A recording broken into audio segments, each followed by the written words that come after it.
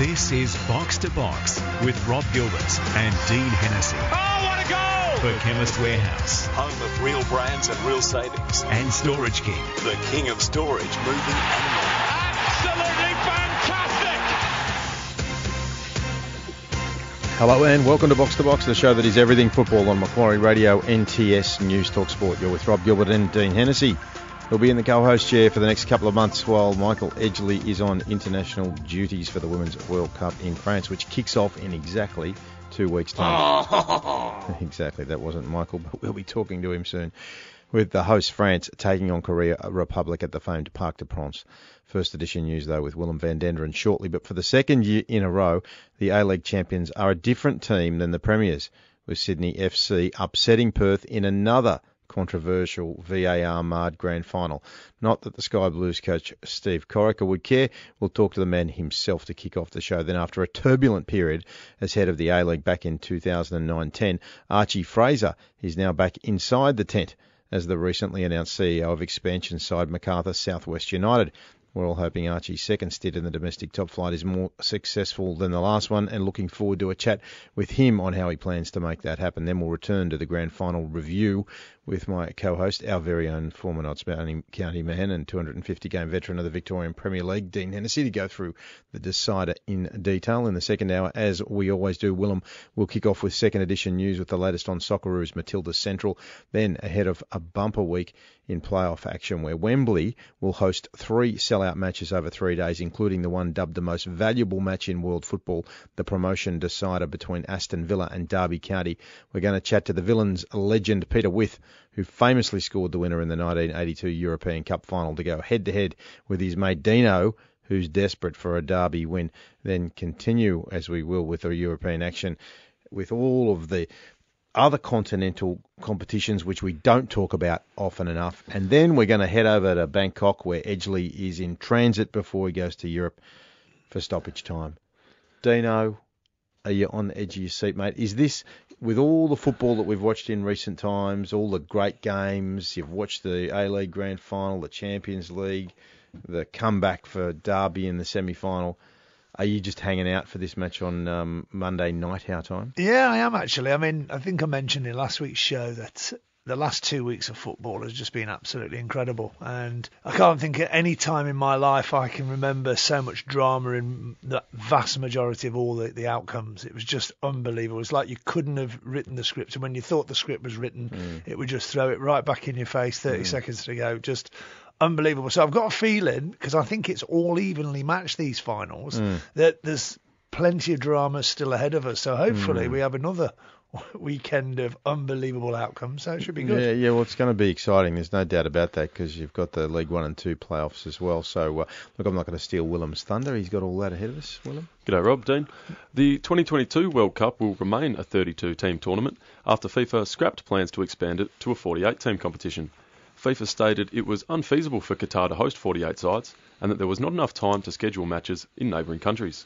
It will be the final 32-team World Cup, with the 2026 North America edition set to host 48 countries. Good result, in my opinion, guys. I quite like the 32-team format. Yeah, and I watched a 5-minute video, if you can see it on socials or find it on YouTube somewhere, of the development of the Qatar stadiums.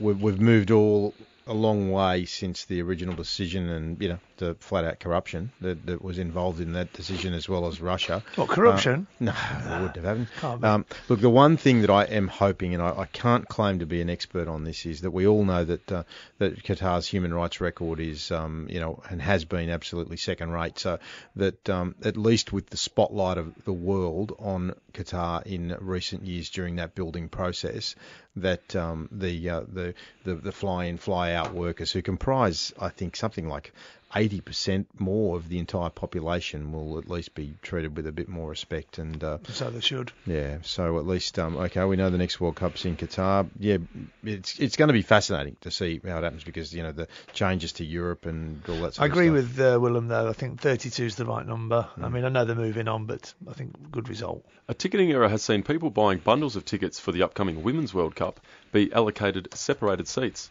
FIFA has been inundated with complaints after the seats allocated separated families, in some instances parents from their children. FIFA claimed only 1% of people were affected by the issue and that it was only relevant for semi-final and finals tickets, but going off social media reaction, it's a much bigger problem than that. If you go to their website right now, so the FIFA.com Women's World Cup, there's the headline on that website when the World Cup's 2 weeks away. It's about that very issue, and it's got a phone number, a contact phone number, and an email address. It says FIFA and local organising committee are continuing to work towards finding the best solution for all fans attending the FIFA Women's World Cup in particular, doing everything they can to ensure that families will always be seated together. Any ticket holders with questions should not hesitate to contact the customer help desk. We should ring it. We should. Because it'd be early morning over there. Find out what's going on. Brilliant. Back locally, the worst kept secret in the Australian game has been confirmed, with Mark Rudin officially announced as Western United manager. Rudin stated he was comfortable with his conduct in dealing with United while still coach of Wellington, and stated he was kept in the loop in regards to the signing of players at United. Interestingly, to the disappointment of some Phoenix fans, Phoenix players Philip Curto and Max Burgess will join Rudin in Melbourne, but he stated, "Not at any stage have I approached or spoken to any of my ex-Wellington players. Did they come to me? That is a different story." So intriguing there. Yeah, interesting. I mean, look, we've all tapped one or two up along the journey. It's synonymous in football, to be honest. It happens everywhere. I mean, it's synonymous in life. Well, you do, because you have to find out, Willem, do you want to come and join us? No, I'm happy where I am. Oh, okay, no problem. But if you don't ask, and then, you're always wondering. So, look, it is what it is. I mean, I always, if I got a call, I used to always speak to my boss, the president, say, I want permission to go and speak to them. I'm not leaving. I'm happy where I am, but I want to go and hear what they've got to say. And I used to go, come back, and he said, how'd it go? No, I'm staying here. I told you that. I'm happy. And if Rudin had done the truly moral thing and only started dealing with players now that he's already been signed, all those players would have been off the market. It was just far too late. So it's the nature of the beast, unfortunately. Of course. Adelaide United have confirmed Gert-Jan Verbeek will be their new manager, securing the Dutchman on a 2-year deal.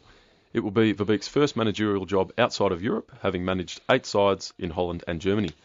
In similar sentiments to his predecessor Marco Kurz, Verbeek said, "I can promise Adelaide United fans our team will be incredibly hard-working and hope to entertain you all with some high-quality football."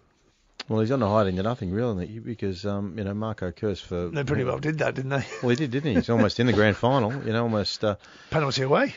Exactly, and Paul Izzo, got to feel for him. He would have been the hero for United and kept Marco Kurz. Do you think Marco Kurz could be the new manager of Melbourne Victory? Well, that'd be very tasty. An Adelaide manager coming and managing the Victory. That's what I'm hearing on the grapevine. Okay. I don't know if it's true, but Well, there's something about the Germans, isn't there? They know how to get things organised. They do. So, well, we've been on the back end of it for a long, long time. Exactly. So yes. Yeah. Well, we've already made enough comment on that last week, but we won't go there again. I wouldn't mind seeing Kurtz. As long as he has got the full and unequivocal support of everyone at the organisation, then bring him on. Kevin Muscat has managed his last game in charge of Melbourne Victory and will depart the club next week after 14 years. Muscat said an emotional farewell, having mutually decided to split from the Victory, having been manager since 2013. Although this clearly you can see is an emotional time, I'd like to look upon it as a time of celebration.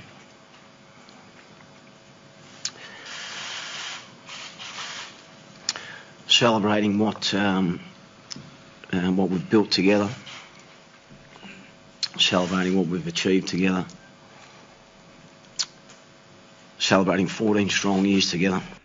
So it was a compelling press conference, and given the emotion in his voice, I'm not so convinced that it was as mutual as it was made out to be. However, I do think in the long term it'll be a good move for both club and manager. I think he's got to leave the Victory if he wants to grow. Yeah, look, I do. I mean, I've sent him a message and he sent it one back. It was, he must have been loads of messages going to him, but he replied the next day, and I just said, we'll leave you alone, let you breathe, and then hopefully get you back on Box to Box and see what the next venture is. I'm hearing rumours, but again, it's rumours. I can't say that this is fact, that there's a potential role within the Australian setup. Mm. Look, I can see what you're saying, Willem, and it sort of makes sense that that he might have been encouraged to make that decision, but Muskie is as cunning as the proverbial outhouse rat, and he is a bloke who knows that there are two types of coaches in football, ones that have been sacked and ones that are about to be sacked. And he's clever. He knows. He's been around the game long enough that you get a 14-year stint from the foundation point of view. It goes out on his own terms. It is emotional. It's a tough decision when you've got to make a decision that, you might have one more year left in you and the people around you love you. But he's made the call. I'm prepared to accept that it was on his own. Yeah, I know. I think it's hard. You can act. Everyone can act, but that wasn't acting. Yeah. And the other thing is, for me, his results based on that tenure when he was the manager, good outcomes. Yeah. They were always at the pointy end. They missed it out on a couple of grand finals, but, we're not winning it, but they were right at the top end all the time. Excellent. All right. Well done, Willem. That's a great start to the show. Looking forward to our next chant, Dino. Stevie Corica, I said in the opener that he's not going to care about VAR as long as it went his way. Well, I tell you what, he did care when it was disallowed. Well, you didn't need to work too hard to read his lips, just put it that way. That's for sure. He had some pretty strong views. I'm looking forward to that conversation. Yeah. All right, we'll talk to Steve Corica, the championship-winning coach, not the Premier, the championship-winning coach, next on Box to Box. Box to Box. Can you believe it? For Chemist Warehouse Home of real brands and real savings. and Storage King. The king of storage, moving and more. And this could be the most crucial goal of all. Yes, this is Box to Box. And last Sunday night, Sydney FC don't go often into big games as outsiders, but on this occasion they did. They were facing the Premiers, the rampant Premiers, who'd taken all before them in front of a hostile 60,000 home crowd, but they got the job done, and the man who led them to that famous victory was Steve Corica, the coach, of course, of the Sky Blues. Welcome back to Box, Steve. Thank you. Nice to be on, mate. And, mate, congratulations, and mate, we would have been surprised if you had anything other than a scratchy throat, mate. So we're going to work with it, mate. So what an amazing night it was. Yeah, it was. It's a special thing to win the championship, especially away from home as well. It's in front of their home crowd, 60,000, like you said, a record crowd for a A-League Grand Final, and it was tough. It was always going to be tough going there. They had a great season, Perth. But, I had great belief in our boys that we'd go there and win. I had a good feeling. The boys that we have got a lot of experience in final football, and, they got through in the end. And look, personal congratulations and a stack of kudos goes to you. I know you're a humble bloke, so, please accept, the gratitude of the football supporting public for turning the Mark 1 of the modern era of Sydney FC into an equally good and efficient machine in Mark 2. I mean, you were, Arnie's offsider for a while there, and, you're really on a hiding to nothing going into this season. Yeah. So I guess there must be some sense of, not only satisfaction, of course, and pride, but a little bit of relief as well. A lot of people said you've got big shoes to fill with after coming after Arnie, and and I did, of course. We won a few trophies in the last couple of years under Arnie, so I just knew it was the right time. I knew the players, that I was going to keep were good. They've been there before. We obviously freshened up with some new players from overseas and stuff. But there was a lot of disturbance this year. It wasn't only just Arnie leaving. There was a lot of other staff leaving. We didn't have really a stadium to play in. We played in 3 different stadiums. So when I just look back the last day, I looked at it, and obviously winning the championship is fantastic for the boys and the coaching staff. It's great. But we also made the cup final early in the year, and we finished second, which is a bit disappointing in the minor premiership. But we were up there, and we were very close to winning that as well. So we were overall it's been a pretty good season. Bimby, it's Dino here. Congratulations! I'm absolutely delighted for you. I spoke to Tel pretty well after the game, before it all really started. He was so chuffed for you as well. So, I mean, again, it's I'll echo the words of what Rob's just said to you. But I thought there was a couple of issues. I mean, we'll go to the first one, the VAR. But also, I think there was I've seen a bit of a video analysis on how you defended as a team to stop them creating chances. So we'll start with the first part, the VAR. Yeah, they got it wrong. They certainly did. Simple as that, mate. So, it could have been a lot easier, that game, because really we should have won it in 90 minutes if they, if they got it right, the decision. I think, you saw the Fox Sports footage, and with the line-up, you can see definitely he's onside. So, but it's hard to, Has anybody explained to you why the viewers at home could see that line on Fox Sports, but that the officials on the night didn't have access to the same technology? That's the thing that I just can't get my head around. Yeah, no, I haven't had any explanation. I'm not sure if Danny Townsend has or the club, but I haven't. But, from the Fox footage, you can see the line. They put a line up, and I think apparently the VAR don't have that line. They do have the Fox footage, though, I think. But, I think the decision was made before they maybe even saw that, because when it come up on the stadium, you could see clearly that it's onside. And, it was a big error, and it could have been very costly for us as a football club, and for myself and for the players. But, well, reading your lips, we could tell that you weren't very happy, Steve. Yeah, I wasn't, mate. I actually think that could be the most angerous you've been. The big moment in the final game, which you worked so hard to get to the final game, and then, a decision like that could really cost you in the end. Now, obviously, you've known Tony Popovich for a long time, and obviously we all know he's a really good manager and coach and leader. But did you expect him to make the change that he made, bringing Chinese in and keeping Keogh on the bench? No, I didn't, to be honest. I said that when I saw it on Fox. I didn't expect it. I know why he did it. Yeah. But I didn't expect him to do it, because, Keogh's in leading goal scorer this season, and, he's in good form. Yeah. Played in the semi-final as well, and they won that. So, no, I didn't expect it, but, it's probably worked well for us. I was looked at this video, and it's obviously been analysed by specialists, and what they've looked at is how Josh Palante and Brandon O'Neill covered the back four on both sides. So every time Castro got into decent little pockets, they couldn't find him because he was surrounded. Yeah. And they were measuring that up against something that had happened, overseas, and measuring that how it worked there and it worked here. Was that something that you'd planned yourselves, or was it the boys took it upon themselves to do it? No, that was definitely tactics that we looked at. I knew you were going to claim that. You've got to claim those things. They're a good team, and they like to get in between the lines and between our midfield and back line.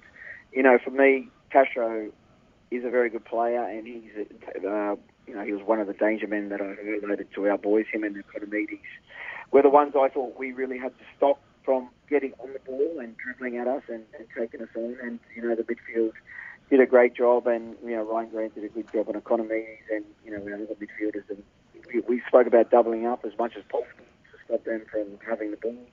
And I think it showed with Castro that he started to go deeper and deeper to get the ball, that they were doing a good job. Hey, Steve Corrick, coach of Sydney FC, you'd also probably be aware that there's a bunch of really good statistics that come out of this game, that not only do you become one of two A-League clubs now to have been crowned champions 4 times, Melbourne Victory being the other, but in the old NSL there's now Sydney City, now known as Hakoah, Sydney City East, Marconi and South Melbourne as well.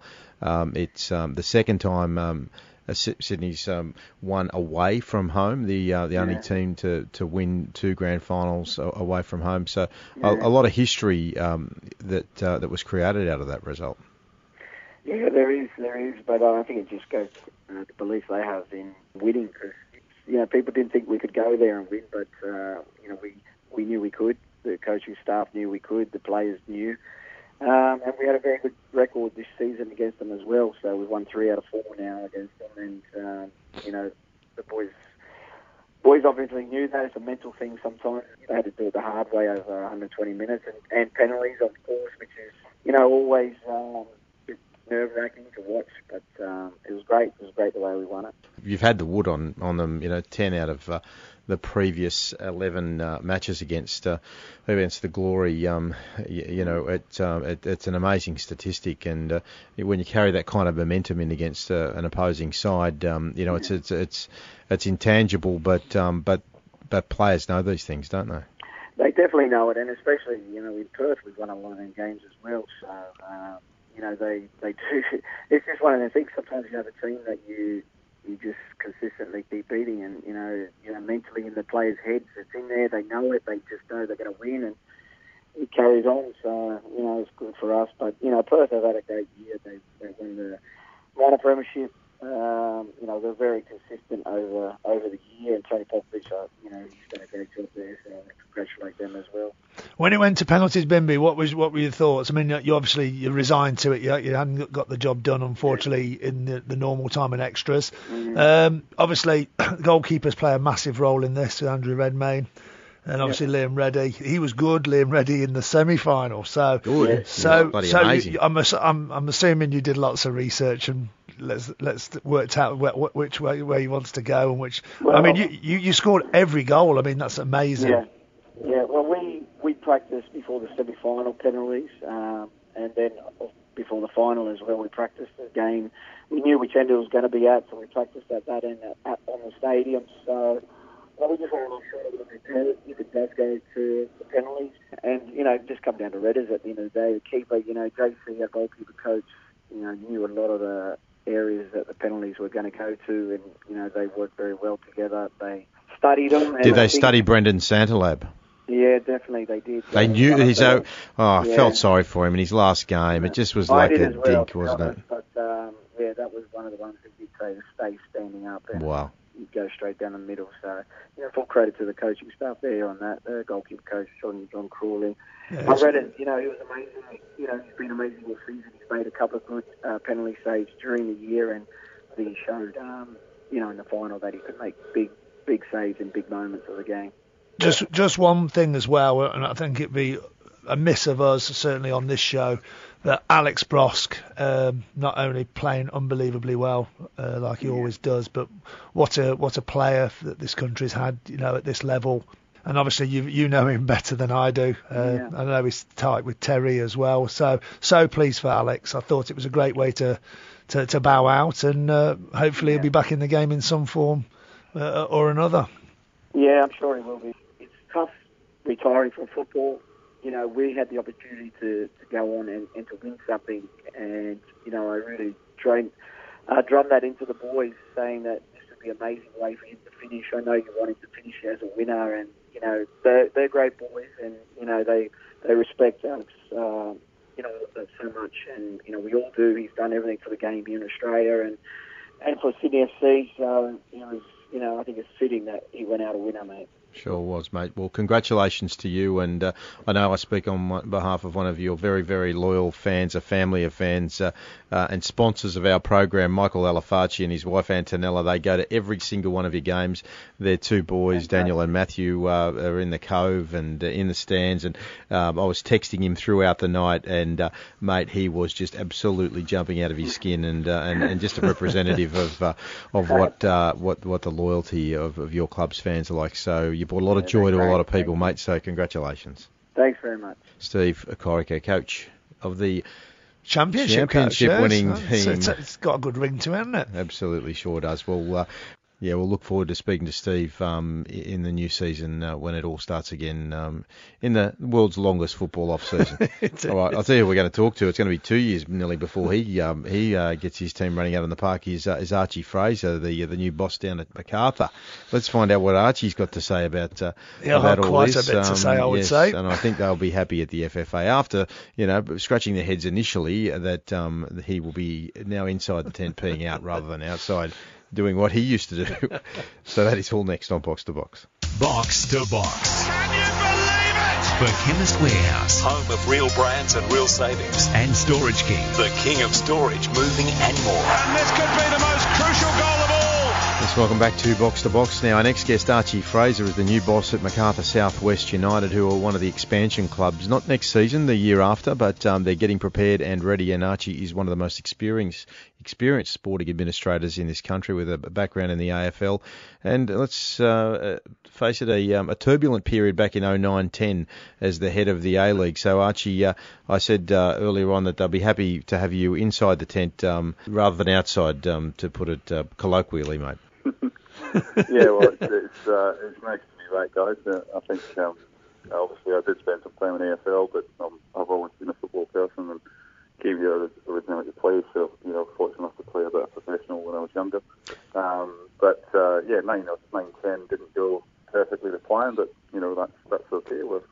We're as you say, we're back at the tent there. I did clear it with the FFA before. I did talk to Chris McGow and Greg O'Rourke before I took the job, because there was a lot of stuff written about my relationship with the FFA, and obviously my work with the AAFC in the last couple of years, pushing for promotion, relegation, second division.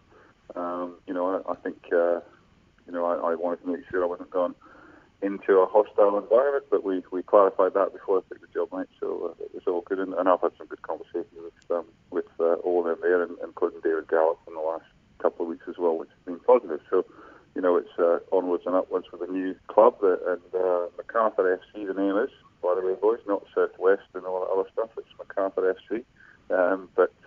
Looking forward to the challenge and had a really good week this week so far. Thank you, my friend, because we'll have to get somebody down at the A-League to correct their website too, because they're not even up to date. But as I click on and see the correct link, because obviously it is MacArthur FC, so apologies for that error there, mate. But you have had some experience dealing with football investing billionaires in the past. But before we get into the actual club itself, the man who's behind this is a relatively he's not anonymous, but he doesn't get the public profile. Lang Walker, from all accounts, he's a passionate football man, and a lot of people know about him. But they certainly will now with MacArthur FC, getting involved in major sport in Australia. Yeah, well, I think Lang obviously is well respected around the country for his development company Walker Corp, and they're a significant player, and personally he's very wealthy.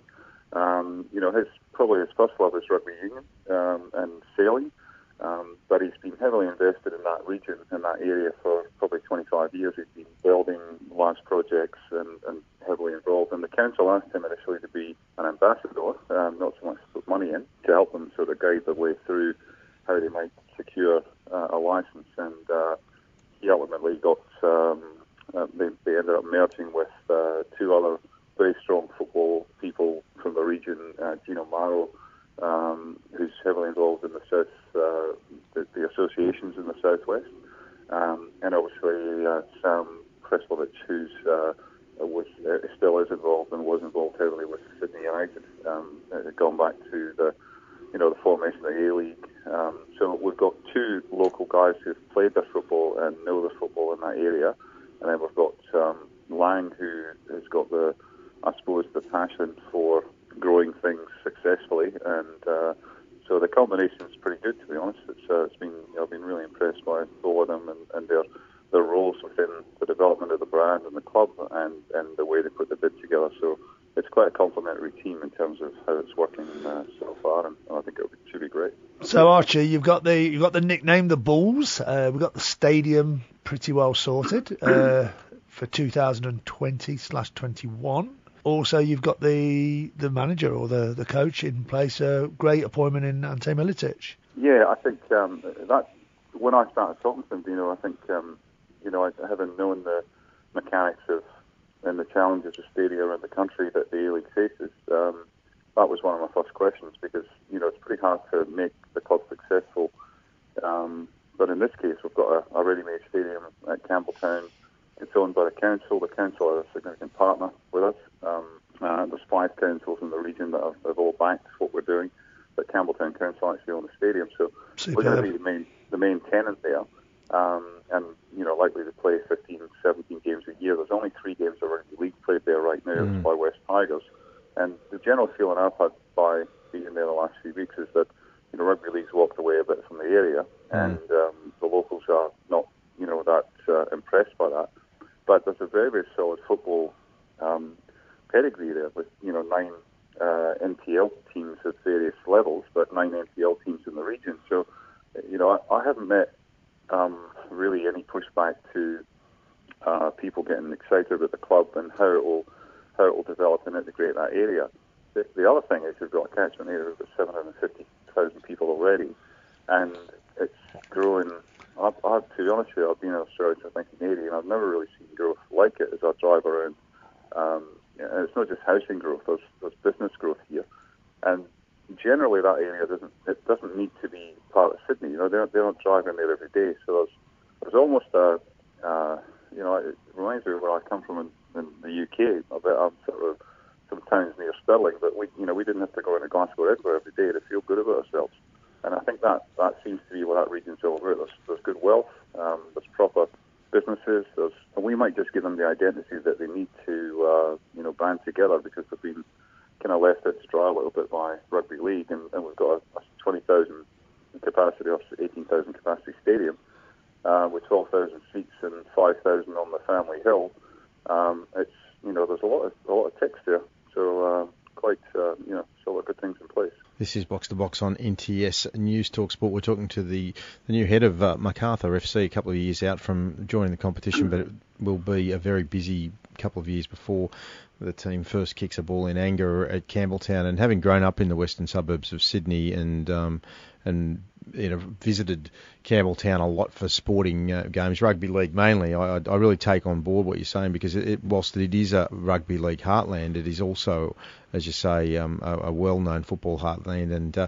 And for those of our listeners around the country, around the world, in fact, who aren't familiar with Campbelltown, it is a major satellite and very well-established satellite city of Sydney. And John MacArthur, of course, the most influential pastoralist in the foundation days of Australia. So the name really is a heritage name in Australian, not only life, but the development of this country itself.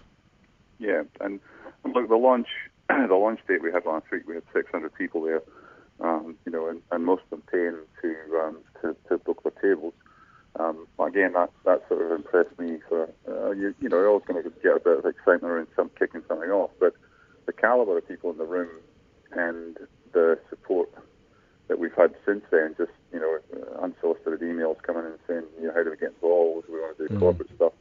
I mean, I just got back to Melbourne tonight and to clean some things up, but this week I'd suggest that we've already got a couple of sponsors in the well and truly in the six-figure mark that are interested in not even furniture, properties or things like that. Just how do we get involved from a community aspect? We also announced the Indigenous Academy we're going to have for men and women, which is really the first time that's been done in the country, and we'll base ourselves at the Western Sydney University, and they're 100% behind it. Again, that's fully funded. We've had the council, West Sydney University, and Walker Corp get behind funding the development of an Indigenous academy for both men and women, and it's a national facility we want to build, and that will be at the Centre of Excellence that's currently being designed, and the funding's already in place for that. That will be built at the Western Sydney University for about, I think it's about $45 million facility. So again, it's I think the region was waiting for it. Obviously, we signed Dante as well, which is, as you say, is a great, great to secure something like that from the area, and is really well respected. And I think we all know he should have had a gig in the A-League, well before now. And obviously the work he's doing with the Matildas is recognises, I think, the quality he's got. But you can't help but be impressed by not just his CV, but the bloke himself. He's well respected and by the players, and well and truly has, I think, he earned his stripes for an opportunity in his home, his backyard, which is great. So yeah, we've got a lot of good things in place, for sure. Yeah, it's exciting, and just to expand on that sort of proximity of the actual location of Campbelltown, as the city of Sydney just gets bigger and bigger and bigger, there's less appetite for families to want to jump in the car and drive an hour, just get to the fringes of Sydney, let alone to drive to the other side of town. It can be a 2-hour drive to some parts of Sydney for somebody who lives in Campbelltown to have a first-class team on your doorstep, and then you've got the drive up from Canberra. It takes about an hour off, to to drive into Sydney, so people can come up from Canberra, all the regional areas like Goulburn and further out Wagga. So there's a massive catchment area for Macarthur, and it just seems like it's a team destined for success. So Archie, we wish you luck, and we'll be following closely. No doubt we'll talk to you several times, and next time we introduce you, we'll get the name right from the top. So it's on you guys, so no problem for that. But yeah, look forward to any time you want me on, and happy to give you updates. But this is, I think we're going to be ready to go when the league's ready, and I think it's going to be an exciting time for the region, and I think we can probably build something that that they want to follow, which is really what we're aiming for. So yeah. More strength to your arm, Archie. Good luck. Yeah, same for me as well, Archie. Archie Fraser, the CEO of Macarthur FC, the second of it's the exciting, isn't it? It's super exciting. There's plenty of questions we could have gone. I could have gone for hours. Well, Archie often finds himself down in Melbourne. He's originally from Melbourne, so maybe next time we find himself down in this part. We'll ask him, invite him into the studio. All right, well, we're going to talk more A-League. We're going to reflect a little bit more on the grand final in a little detail. I know we've already spoken to Bimby Corica about it and his excitement, but what went wrong for Perth? How come they couldn't come back?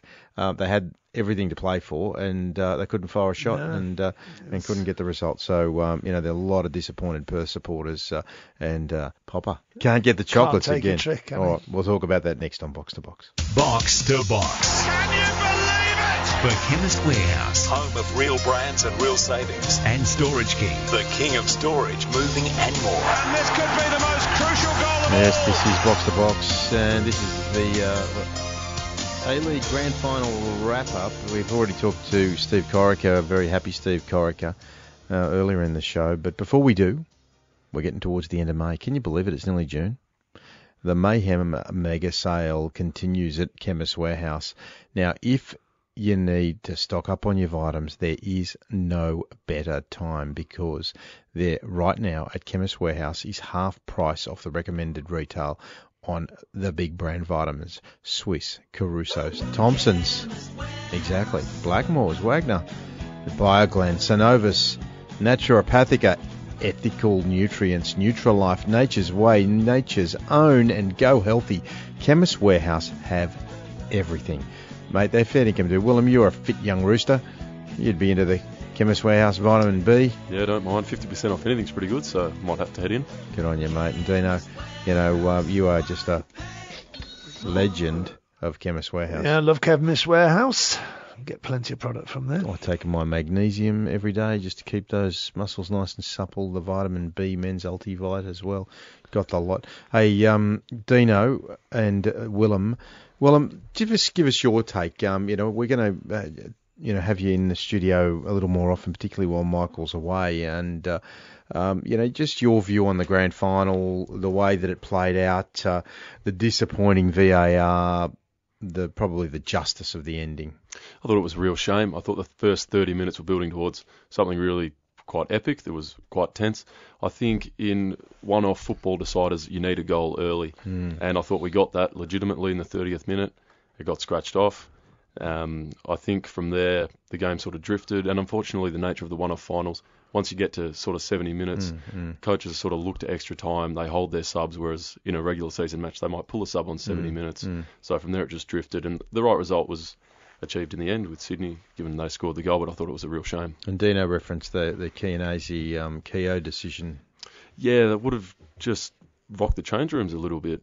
You can say what you like as a player, but I think they'd be just thinking, why has he done that? Why is he unsettled us going in? And Keogh looked pretty flat when he came on, so maybe he wasn't able to put that disappointment out of his mind. If you look at Keogh's body language when he gets brought off, doesn't matter what time he gets brought off, whether it's tactical, tired, whatever, he doesn't want to come off. Look, nobody's going, get me off. I get that, but I thought I would have started Keogh, and I would have let Castro have a role where he could actually roam and go into pockets, because he played pretty high up. They've got two decent defenders marking him. Then they had also the double team of Josh Berlanti and Brandon O'Neill blocking his channel, so they couldn't actually find him.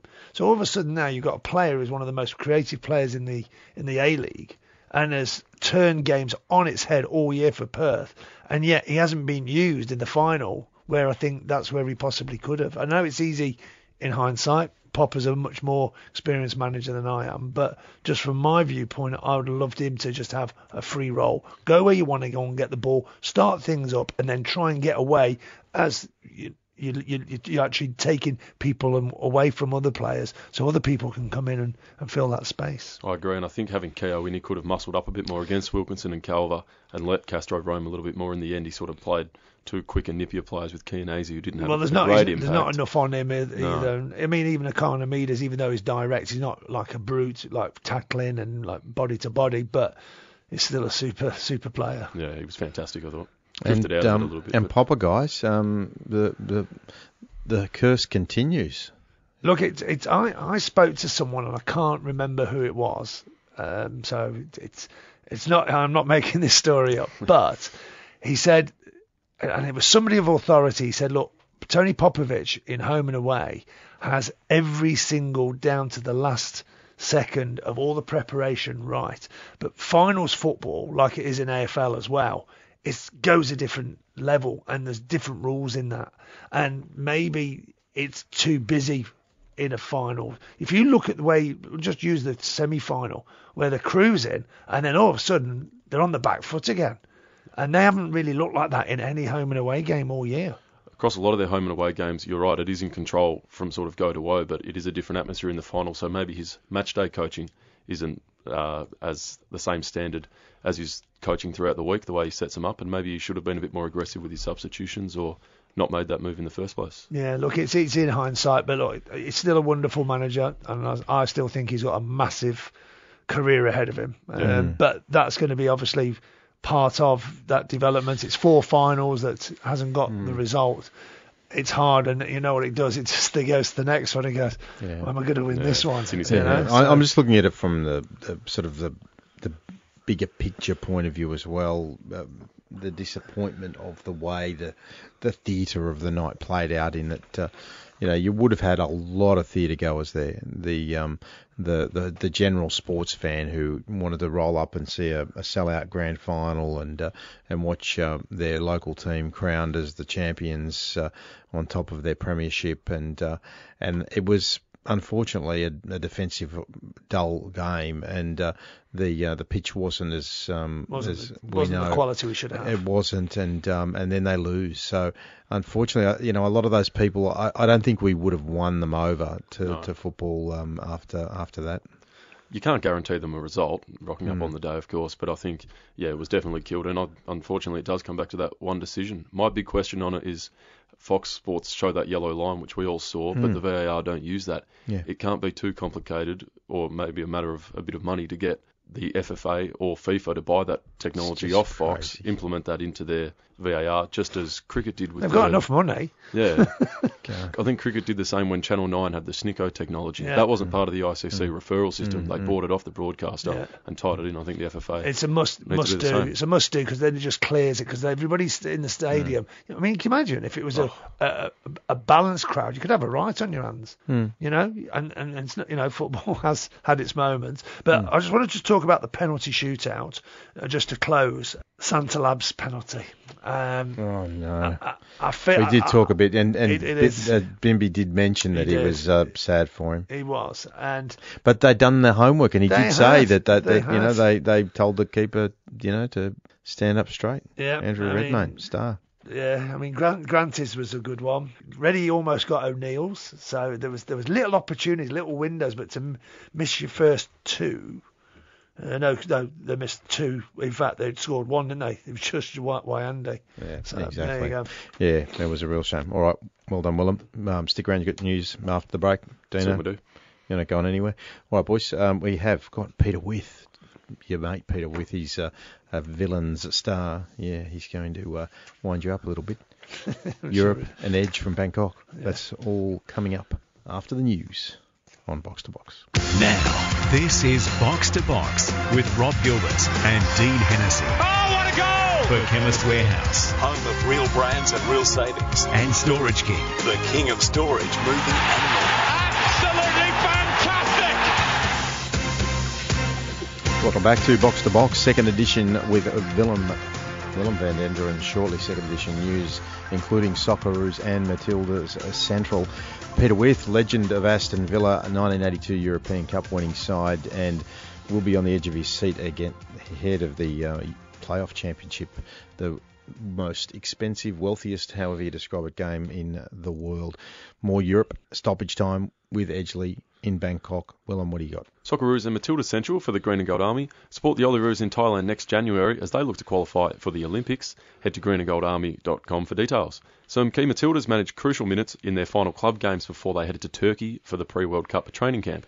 Steph Catley returned from a calf injury to play 45 minutes for Rain FC as they went down to Sky Blue, while Lydia Williams remained on the bench. Chloe Lagazzo also managed a full shift for Washington Spirit on the comeback trail, although Hayley Rasso didn't see any time on the park. Kaya Simon played most of the second half for Houston Dash. She's of course been left out of the squad, but is still on standby in Turkey. And Sam Kerr netted both goals for Chicago as they won a clash with Houston 2-1, while Caitlin Ford also found the net in Portland. Kaya Simon getting more time on the park. Dino, I always subscribe to the theory in some of these long tournaments that if you are in the standby group, and there's only 2 players in that group, that you're more likely than not to end up at the tournament. So you should prepare as if absolutely you're going to be there. should, yeah. Without doubt. I mean, it's crazy. Yeah, and Willem, you mentioned Sam Kerr there. Good news for Sam during the week, coming third in the BBC Sport Women's Footballer of the Year. That was a great story, and Ada Hederberg was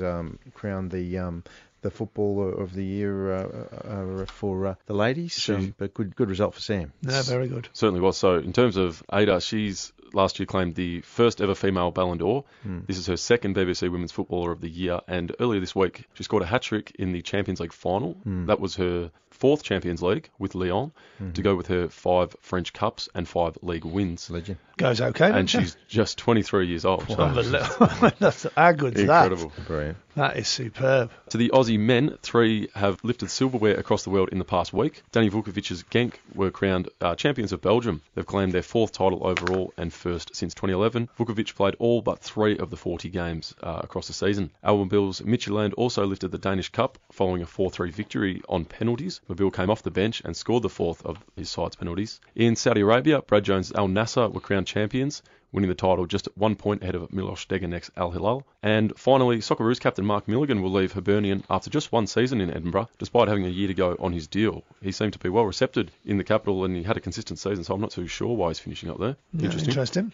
Graham Arnold has selected a new look squad for the Socceroos' upcoming clash with Korea Republic, with 6 players in line to win their first caps. Arnold had previously stated he'd give his senior European-based players this camp off, and he's been true to his word, with 10 A-League players included in the 23. Reece Williams, Matthew Sporanovic and Adam Taggart are returning faces after long stints out of the national setup. Well, I think that's a good thing, Dino. I know that a lot of the players are enjoying a proper holiday now for the first time. And they need that. Yeah, I mean, better than anybody, the pressures on their bodies, and it's unrelenting. Yeah, it's unrelenting, especially at the back end of the season. You just need to get away from it for your own self-being, to be honest. Would that have been an easy call for Arnie to make? Would he have had the support of the FFA to allow those senior players? Yeah, I think so. I think he would have consulted with them and just put them in the picture and said, this is how we'll do it. And I think it's a very wise move, and a lot of those European players now will get the really good rest. So when they do come fresh, when they really get serious in the games we need to go and win, they'll be a bit fresher having not done the trip. Yeah, last off-season was, of course, the World Cup. The one before that, the Confederations Cup for a lot of those players. No break. Just a shout-out for Jason Davidson, who I thought was very unlucky to miss the squad. Heinrich Mkhitaryan will not travel to Baku for Arsenal's Europa League final due to fears over his safety. Mkhitaryan is an Armenian national with his country and Azerbaijan locked in conflict over the disputed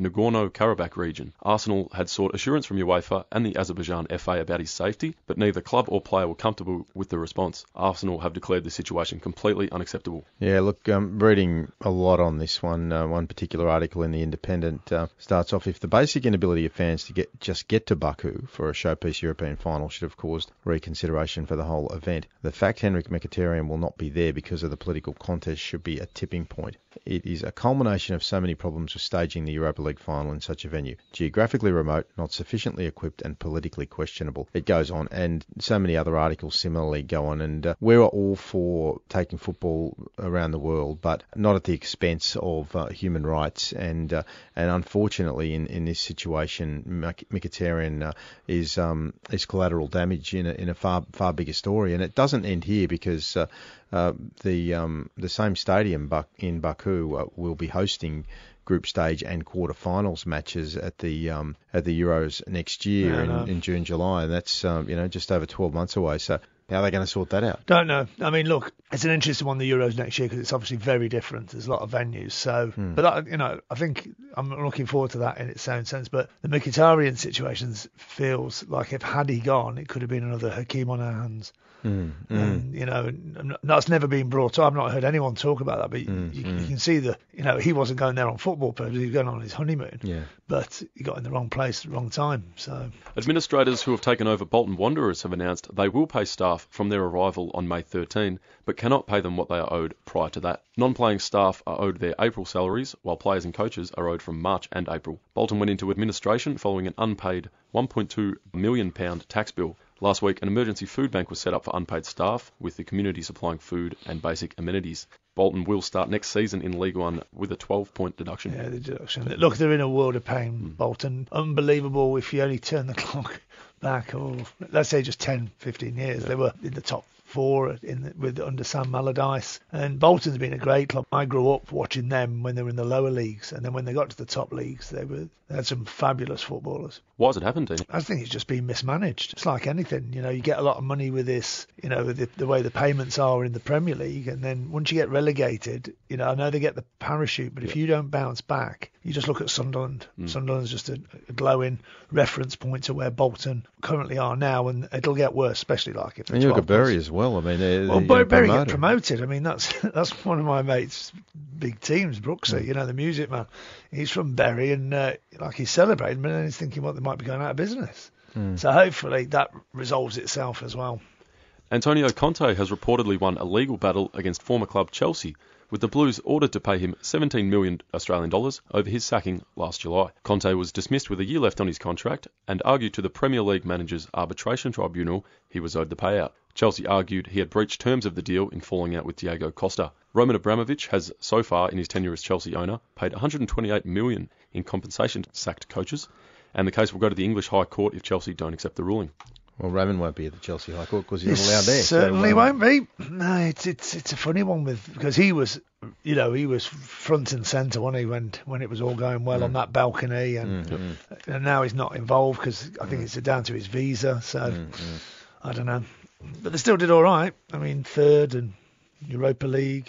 I mean, think about it. The two top teams was a runaway, wasn't it? Yeah. So to be the best of the pack, and some of the the ups and downs. Anyway. Now, boys, I usually try to deal in fact rather than rumour on this program, but this one's worth a mention, I think.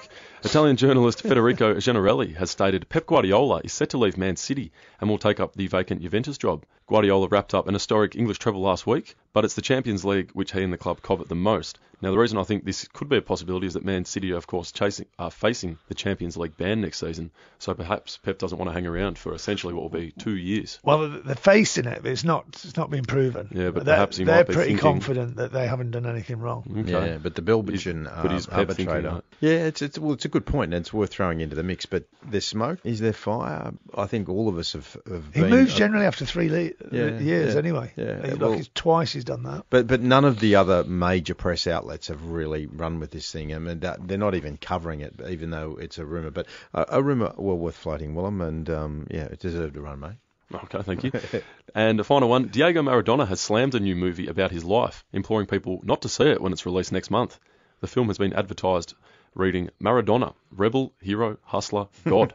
Maradona said, I played football and made money running after a ball. I did not hustle anyone. Don't go and see it. Okay, well, that's encouraging people to go and see it, Diego. So we will go and watch it. We're lining up now, aren't we? Exactly. Good on you, Willem. Okay, mate. So Peter With, looking forward to a chat with him. I might just sit back and watch him and or listen to him and Dino, proverbially go toe to toe about the playoff final. Yeah, it'd be big. Look, he's a good man. I'm sure he'll have plenty to say about the Villa. I'm sure he certainly will. Next on Box to Box. Box to Box. Can you believe it? For Chemist Warehouse Home of real brands and real savings. and Storage King. The king of storage, moving and more. And this could be the most crucial goal of all. Yes, this is Box to Box on NTS News Talk Sport. Now, our next guest played 539 games in the top flight, 11 games for the national side, but his crowning glory was in 1982 when he kicked the only goal, the winning goal for Aston Villa when they won the European Championship. European glory was what was remembered then, but hopefully for his side, not Dino's, they'll get back up into the top flight after the playoffs. Welcome, Peter With, back to Box to Box. Yeah, hi Rob. Hi Dean. Hi, Peter. So, Peter, as you know, Dino is desperate for the Rams to get the job done, mate. But your pedigree with Villa suggests only one result will satisfy you. Well, yeah, and I think that being associated with Aston Villa for over 10 years is the longest period that I had with a club. So my allegiance lies there, especially because all my boys, they were also sort of. They all live sort of around that area, so they've all sort of supported Villa and go to the games. So yeah, it'll be interesting because it's ironic, really, that the Villa went on that run where they were undefeated, and the first game to start the run was they beat Derby 4-0. Yeah, they did. Did you know that, Dino? I certainly did, yeah. Yeah, that's not lost on me. Yeah. So, they went on that run, which basically got them into the playoffs. I mean, if the season would have went on longer, they would have probably got automatic promotion because that's how well they were playing. But having said that, I think that, Derby have come back into the fold a little bit. I think that they had, like all teams in the Championship, they all have a little bit of hiccup. Middlesbrough had it, Leeds had it, Sheffield United had it as well, and there was only really Norwich who had a little bit of a hiccup, but not much of a hiccup. And they all go through these stages where they go through a hiccup. But, the way that they played and the way that they got at teams and scored goals, and whenever I watched the game, they were always creating chances. They always created chances. So I think that, and also I think that because of last year, that the players that have played in that final last year, I think it'll stand them in good stead. So I think it'll be, it'll be an interesting final. I think it's people may be saying a foregone, but it isn't a foregone conclusion. I think that, they beat Derby twice, but that's out the window, because when you get to Wembley and when you get to a final, there's a little bit of things that happen. And people used to say, oh, players have gone down with cramp. Well, the only reason they went down with cramp is because the nerves got to them. And I think that, the energy and the adrenaline flowing, that's what sort of saps your energy. So I think it's, it's a great opportunity for them to go up. And I think that what they've got to do, really, and the number one thing, is not concentrate on everyone saying, oh, this game is worth 100 million. The game is a game, and it's got to be won. And I don't think you should ever consider what is the circumstances that will happen if you get to the Premier League. I think the most important thing that Dean Smith and his coaching staff and all the players should concentrate on is one thing: win a game. And that's the important thing. Talking about Dean Smith, how impressed have you been with him and obviously the backroom staff? Including John Terry. John Terry, obviously, the included to take over at Middlesbrough. But really, I mean, he's done a fabulous job, hasn't he? Well, he has, for the simple reason is that he's a Villa supporter. Yeah. He was on the terrace and watching the games many years ago. I think he's got a passion for the club. Of course, when you haven't played for the club, but you've supported the club, then you have a different perspective, as it were. But I think that he's come in, when he's in all the teams that he's had, coaching Walsall and coaching Brentford, he's always played attractive football, always got players come through the ranks. And I think that the style of play that he plays is, effervescent for really the way that they've gone on this run. And I think that he's a breath of fresh air with regards to his attacking mentality. I think that, I've watched games where Villa have not really created chances and sat back. I think that he thinks that he's got to go and win games, and that to me is is always the initiative for me as a coach, as a manager, as a player. Every game you play, go out and win, try and win. And there is an expectation, Peter With, legend of Aston Villa and English football in general, that Villa will go up. Spent 28 seasons in the top flight before relegation in 2016. And you've already referred to the fact that they only lost 1-0 in last year's promotion final against Fulham. But we've talked about Dean Smith. But what an incredible job Frank Lampard's done with Derby County to not only get them to the position that they're in, but to somehow extract themselves from a situation where they were just meant to be cannon fodder for Leeds at Elland Road last week, and that goal from that goalkeeping howler just before half time that brought them back. As he said at half time, he said to the lads, everyone had written us off. We were major underdogs to go through. Everyone said they'd beaten us 3 times, but we made a little tweak. It worked brilliantly. So he's showing the signs of the brilliant player that he was. Is morphing into a real coach of quality for the future. Yeah, well, I think that he's. I know a few people who were on the course with him doing his licenses, and felt that he was a little bit naive really on the courses. But I think that he's brought in people like he brought in Jody Morris, who's a very experienced coach with regards to the youth team that is all the youth players that have come through at Chelsea. So I think if you surround yourself with staff who can help you and advise you, but at the end of the day, you're the manager. You've got to make them final decisions, and you've got to make the most crucial decisions. And he has shown really that he's done really well with regards to his first season. As you say, that Leeds had beaten them 3 times. I think that Leeds hadn't lost. I think they've only lost sort of 1 game at home at Elland Road. So everything was, no, they're not going to make it because Leeds are going to push them aside. But as we know in football, things tend to just not go to plan, as it were. Yeah. So I think it's really, that he's done a tremendous job. And of course, he'll be thinking and saying to the players, we've beaten, the 3rd team in the playoffs. We've beaten one of the favourites to go up, even if they were probably should have won up automatically.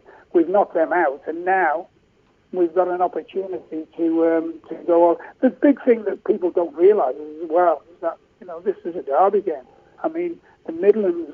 When we won the championship in 1980-81, Ipswich played 1 game, which was a local derby against Norwich, and lost. We had to play 10 local derbies. So the likes of Stoke, Leicester, Derby, Forest, County, you had to play these sides, and they all wanted to beat you because it was a local derby. You were playing. Of course. This is a local derby. Derby playing Villa is a derby game, so it's got to be interesting with regards to that as well. So obviously, I think looking as a Derby fan, I think Jack Grealish is obviously someone we've got to contain because he does seem to pull the strings. He's obviously the captain there, seems to have matured. He's always had unbelievable talent, and obviously he's a big Villa fan as well. He grew up there and he loves that club. But I think if we can contain him and limit them, I still think Derby, if the momentum's, it's been a good momentum for them to get beat 3 times by Leeds and then turn them over in their own patch. If they don't get confidence from that, they'll never get anything. But again, as you well know, going to Wembley might be just a different event because of the size of it and the magnitude of what's at stake. Yeah, and also Derby have got some young players in the side, and knowing from experience that some people get to Wembley and just the old nerves go a little bit. But you're right. I mean, Jack Grealish, I remember seeing Jack when he first got into the team and felt that he had tremendous talent but wasn't utilising the talent in the games that I'd seen him play. And then all of a sudden he's come to the forefront, really. And if you look at the Villa's games, when he got injured and when he went out the side, that was the time when they went through a sticky patch where they couldn't win a game. And then all of a sudden he'd come back into the team and they went on this tremendous run. So he is a crucial factor. I think that he does things now. He does things in games, and he opens things up, and he creates opportunities. So you're right that Derby might be having to say to themselves, we need to put someone on it and stop him from creating opportunities. So, yeah, but having said that, Derby have got some good players in their team, and I think that it's going to be an exciting. I think it's going to be a great final. So what's the prediction then, Peter? We'll put you on the spot. Who wins and what score? I think really that Villa are going to score. I think Tony Abrahams is going through a very good patch at the moment. He wants to improve on the goal scoring. He's scored 26 goals, so he's going to be trying to get a few more. So my prediction is 3-1 to Aston Villa. Okay. Well, I'm trying to sort of trawl back, and you guys might sort of have a more recent memory on this, but Derby County were the red-hot favourites in the 1898 FA Cup final after beating their Midlands rival Aston Villa. So revenge is a dish best served cold, eh, Peter?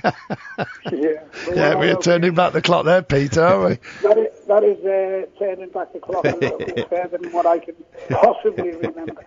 Now, mate, before we let you go, we're all looking forward to the All-English finals in both the European competitions, the Champions League and the Europa Cup. That must make you a very proud man to see the level that English club sides have achieved. Never been done before. Absolutely tremendous. It has been done before, by the way. Because I joined a team in 1973, and that was the first all-British final, and it was in the UEFA Cup. But I mean in the two competitions. Yeah. Oh yeah, in the two competitions. So the last time was Tottenham played Wolverhampton Wanderers in the UEFA Cup. Yeah, that's right. Yeah. And they beat Wolves over the two legs. So this is going to be an interesting sort of final. So what's your prediction there, Peter? I think Liverpool. I think with the strikers that they've got, they're always going to score goals, and I think that to me, Liverpool is going to win it 2-1. But what about Maurizio Pochettino? What a difficult decision he's got with Harry Kane likely to come back, but he might have to leave out the hat-trick hero Lucas Moura to put Harry on the pitch. That's a tough one. I think that. He's a very experienced coach. I think at the end of the day, what you've got to think of as a manager, and what I was thinking when I was managing, is that it's the importance of the game, and it's the importance of what you feel is the right thing to win you the game. That's the only thing that's in your mind. The lad will be very disappointed if he gets left out the side, having scored a hat-trick. But I'm sure that the manager will speak to him and say to him, look, these are the reasons why I'm doing what I'm doing.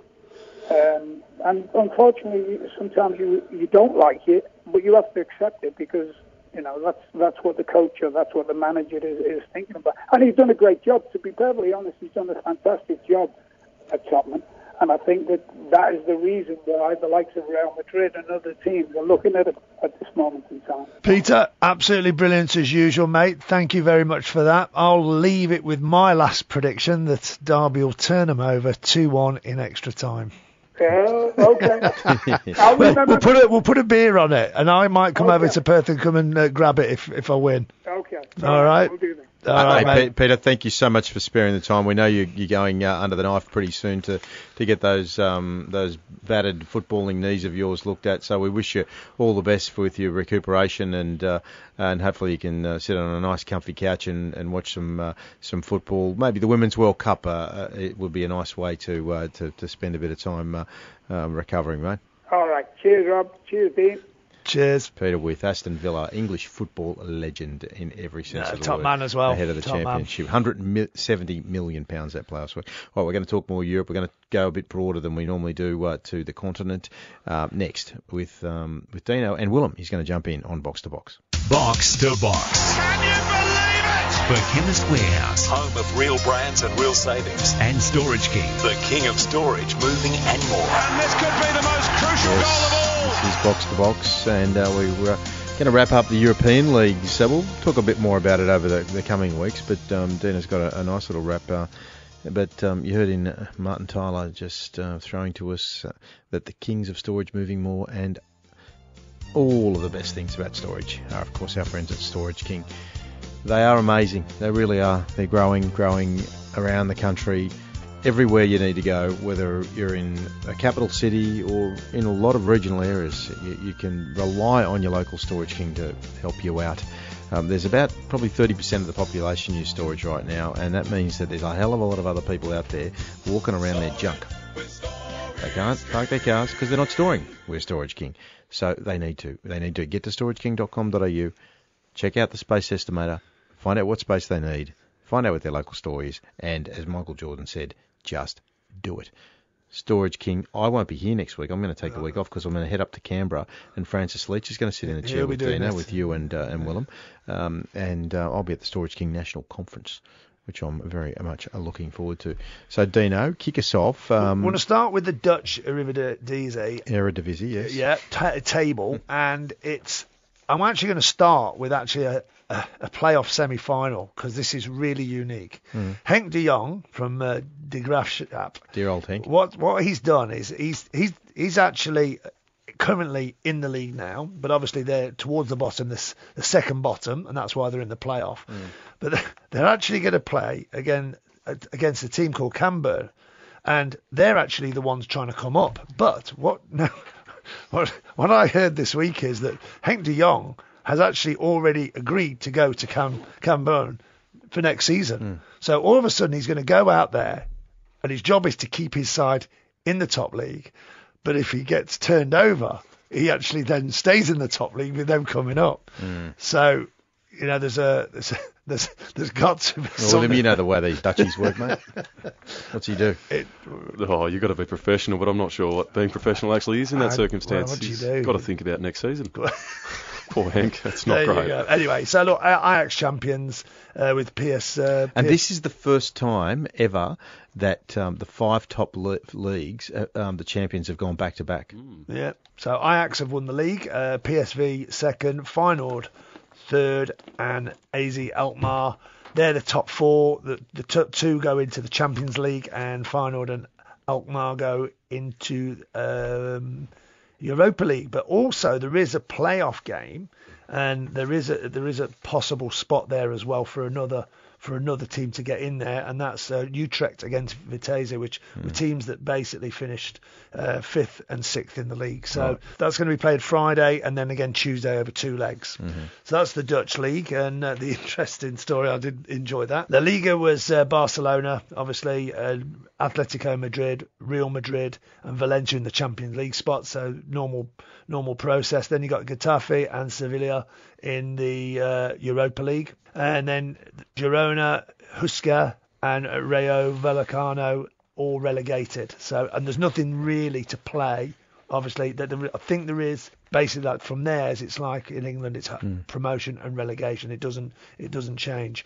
Serie A, Juventus, obviously with Pep Guardiola coaching next year. With Pep going, yeah. Napoli finished second, Atalanta, and followed by Inter Milan. But there's one more game to play, so there is a couple of games that are important. AC Milan are in 5th on 65 points, 1 point behind Inter. Roma are on 63 points, but an inferior goal difference. But Inter play against Empoli, who are just outside the relegation zone. So I can't see anything but Inter remaining and winning the game.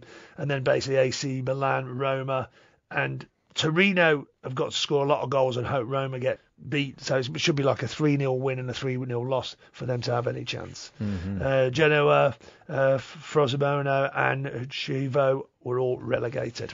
The French League, PSG ran away with it as usual. Lille, Lyon, all in the Champions League spot. Saint-Etienne got the Europa League. And Caen, Dijon and Gunjamp, isn't it? Gunjamp.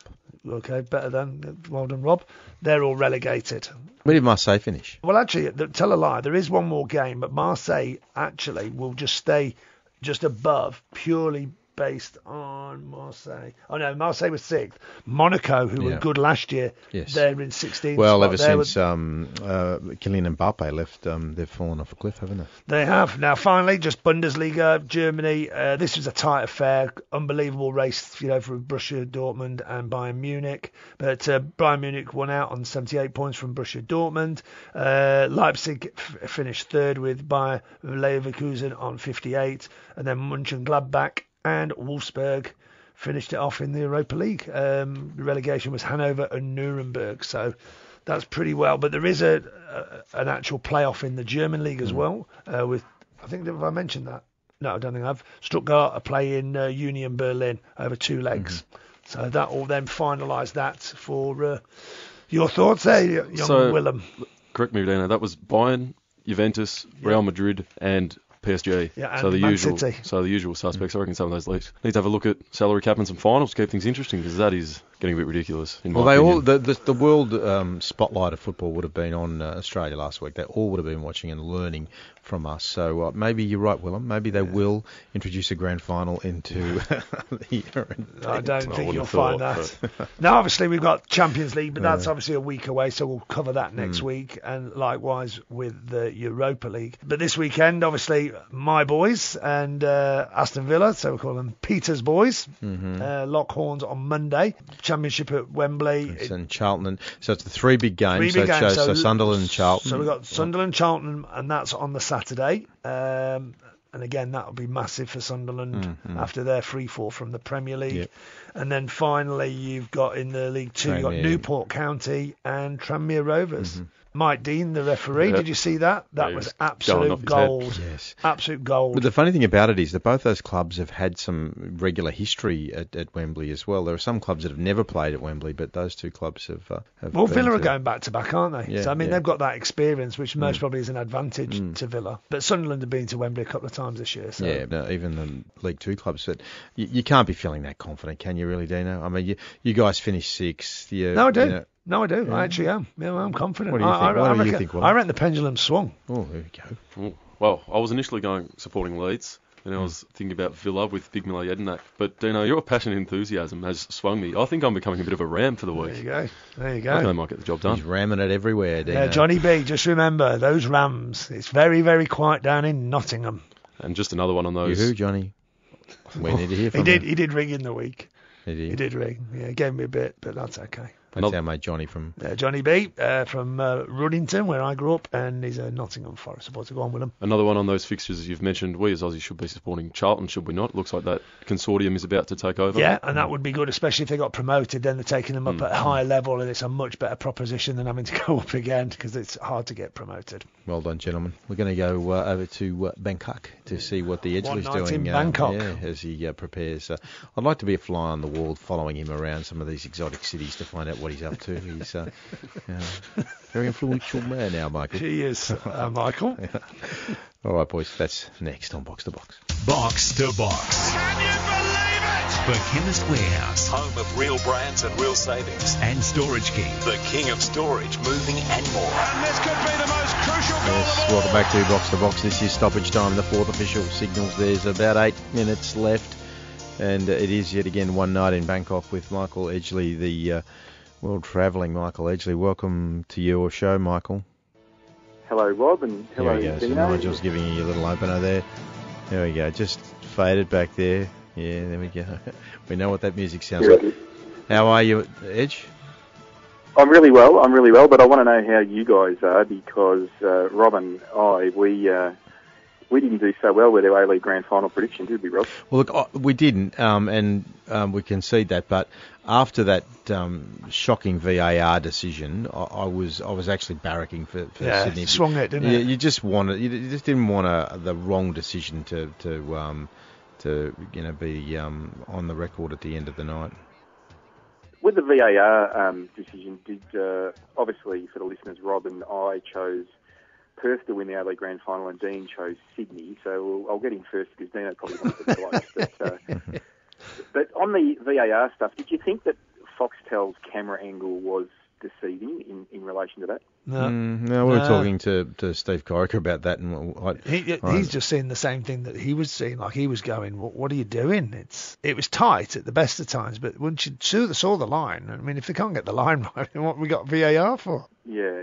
Well, and that's right, and maybe because it just was a little bit confusing for the viewers on TV, wasn't it? It was a game changer as well, Edge, because I think 0-0 suited Sydney because they were defending really well. They'd blocked out a lot of their threats. They didn't have one shot on target in the entire game. Alex Wilkinson had 17 clearances, which was 6 more than any other player on the park. Exactly right. So they had a game plan, and but I think had that gone the other way and they'd scored, then Perth would have had to really open up. And then, you know what that's like, anything can happen. That's right. But look, and what did you think of the pitch? I thought the pitch didn't play as well as... you did flag that last week. Yeah, you did flag it. Who was it that slipped in the first penalty? Oh, well, they were slipping all over. No, they're all slipping, But I thought the pitch didn't suit Perth. It's just one of those ones which is a really tricky one because we know, the stadium's fantastic, but our game, I think our game deserves a very good pitch, and that pitch was, look, it wasn't terrible, but it wasn't first class, was it? Let's be honest. No, I agree with that. Okay, well, we've talked a lot about the grand final so far. Edge, the World Cup ticketing fiasco, you can't be described as anything but is particularly the way that FIFA responded in the first instance to try and brush it off and then had to back down. What's your take on all that? Well, I mean, obviously I'm close to the ticketing stuff because we've been monitoring that on behalf of all of our tour guests that are attending the World Cup with us, and there's been some, without sort of going into the detail of it, there's been some sort of strange to-ins and fro-ins just with us in relation to getting tickets organised for guests. I was a bit worried about just how it was all going, and as it transpires, the FIFA ticketing department is not operating the tickets of this World Cup like they have for the Men's World Cup. So the organising committee and the organisation that's running the World Cup in France, they've taken on the ticketing responsibilities because a lot of these stadiums are quite have their own ticketing systems, so coordinating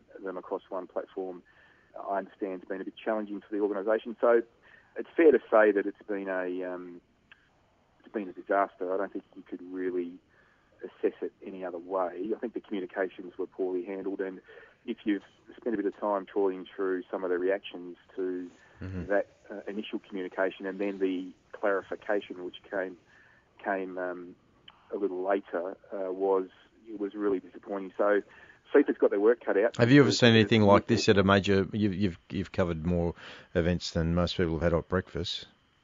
I've seen it happen in Olympic Games regularly, where the ticketing's completely been well and truly mishandled because at Olympic Games athletes get access to tickets and then the ones that aren't used get sort of put back into the system, and it can be a bit challenging with tickets being voided when they're live. But I've never seen it in a football tournament of this magnitude, and it does appear that family groups in particular, if you have a look at the response in America, there's a lot of Americans going, obviously, because of the popularity of the American women's team, and it just appears that families... There was one bloke who had a good sense of humour. He said, I wouldn't want to be the person that's going to have to sit next to my 3-year-old. Correct. So there is a lot of that, and there was a lot of American families going where there's been, mum, dad, and 3 kids, and they've got 5 individual seats all over the joint. So it just doesn't make a lot of sense. FIFA's going to have its work cut out managing this process with the organising committee, because I think there'll be some, pretty hot to trot sort of action in the stadiums when. Well, you'll be a reporter on the ground. Hey Edge, what about the FIFA decision to stick with the status quo for Qatar? It just seems like the sensible one in the end. Well, I mean, it's sensible. Look, I was in favour of it because I thought expanding. I've always, Dean and you guys know my commentary on this. I felt that Qatar hosting the World Cup independently was a bad decision.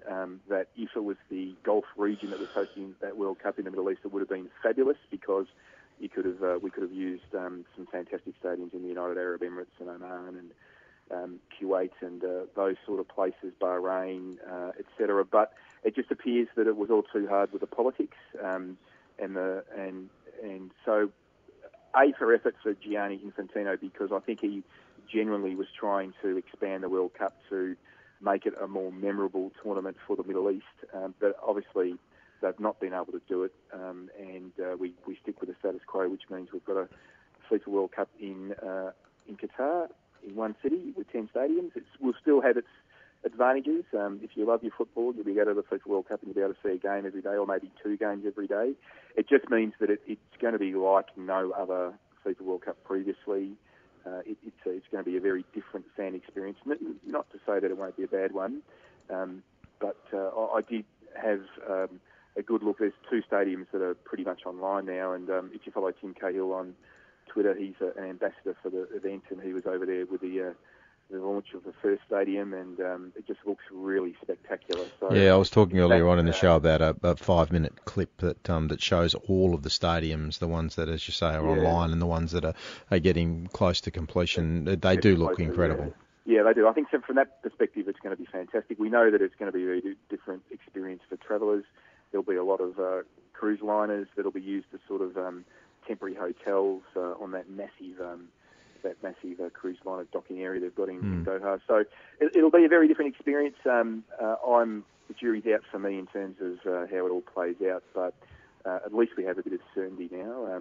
It's not going to be expanded, and it's not going to involve other countries, and in particular, it means that what are your Green and Gold Army punters saying about Qatar? Are they talking about it already? And I think there's a bit of a mixed reaction, because a lot of our community, the Green and Gold Army community, do really enjoy mixing the World Cup experience with tourism activities, and obviously we've been spoilt with the most recent World Cups being Russia, Brazil, and South Africa, who all had magnificent tourism activities that you could do in between the games.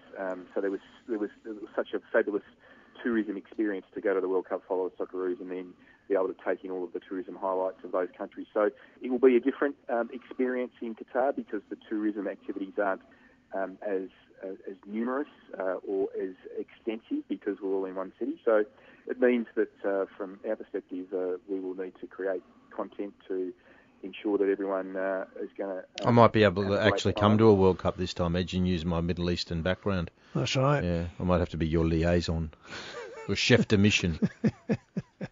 Right, well, there's a standing invitation. I'm not holding my breath whether you'll get a lead pass, but we'll see what happens. But no, I think... what month is it in, Edge, just quickly? What month is it? Well, it's going to be in November and December, so the final, I think, is on the 17th of December. So it's in the Middle Eastern winter, which is fabulous weather. It'll be similar to what the Socceroos enjoyed at the Asian Cup in January. It'll be sort of 25 or 24 degrees during the day, and about sort of 13, 14, 15 overnight. It's very stable conditions. It's actually very dry in the winter time. So it'll be from a weather perspective, that won't hold you back in going. It'll just be whether you can get the tickets that you want to get to fully experience the World Cup. But it will be an incredible experience for people that can go and have a swag of tickets and see, you might be able to go for 4 or 5 days and see 6 or 7 games, which would be a fantastic. So there could be some upside there. Yeah. Hey, Edge, we better wrap it up, mate, because we're running over time. So safe travelling, and you'll be in France next week. Nigel, can't help himself. Love it. Okay, Michael. See you, mate. I'm going to bring you 2 guys to my Bangkok one day and see that that's not the way it happens. Okay, you're on. Okay, Michael Edgley from Bangkok next week in France. We'll talk to him. And that is the end of Box to Box for another week. Dina, good show. A super show, yeah. Thank you, Willem. Thank you, Nigel. Modern ball boys. Absolutely, linesman. Join us next week when we go from one end of the pitch to the other in the World Game.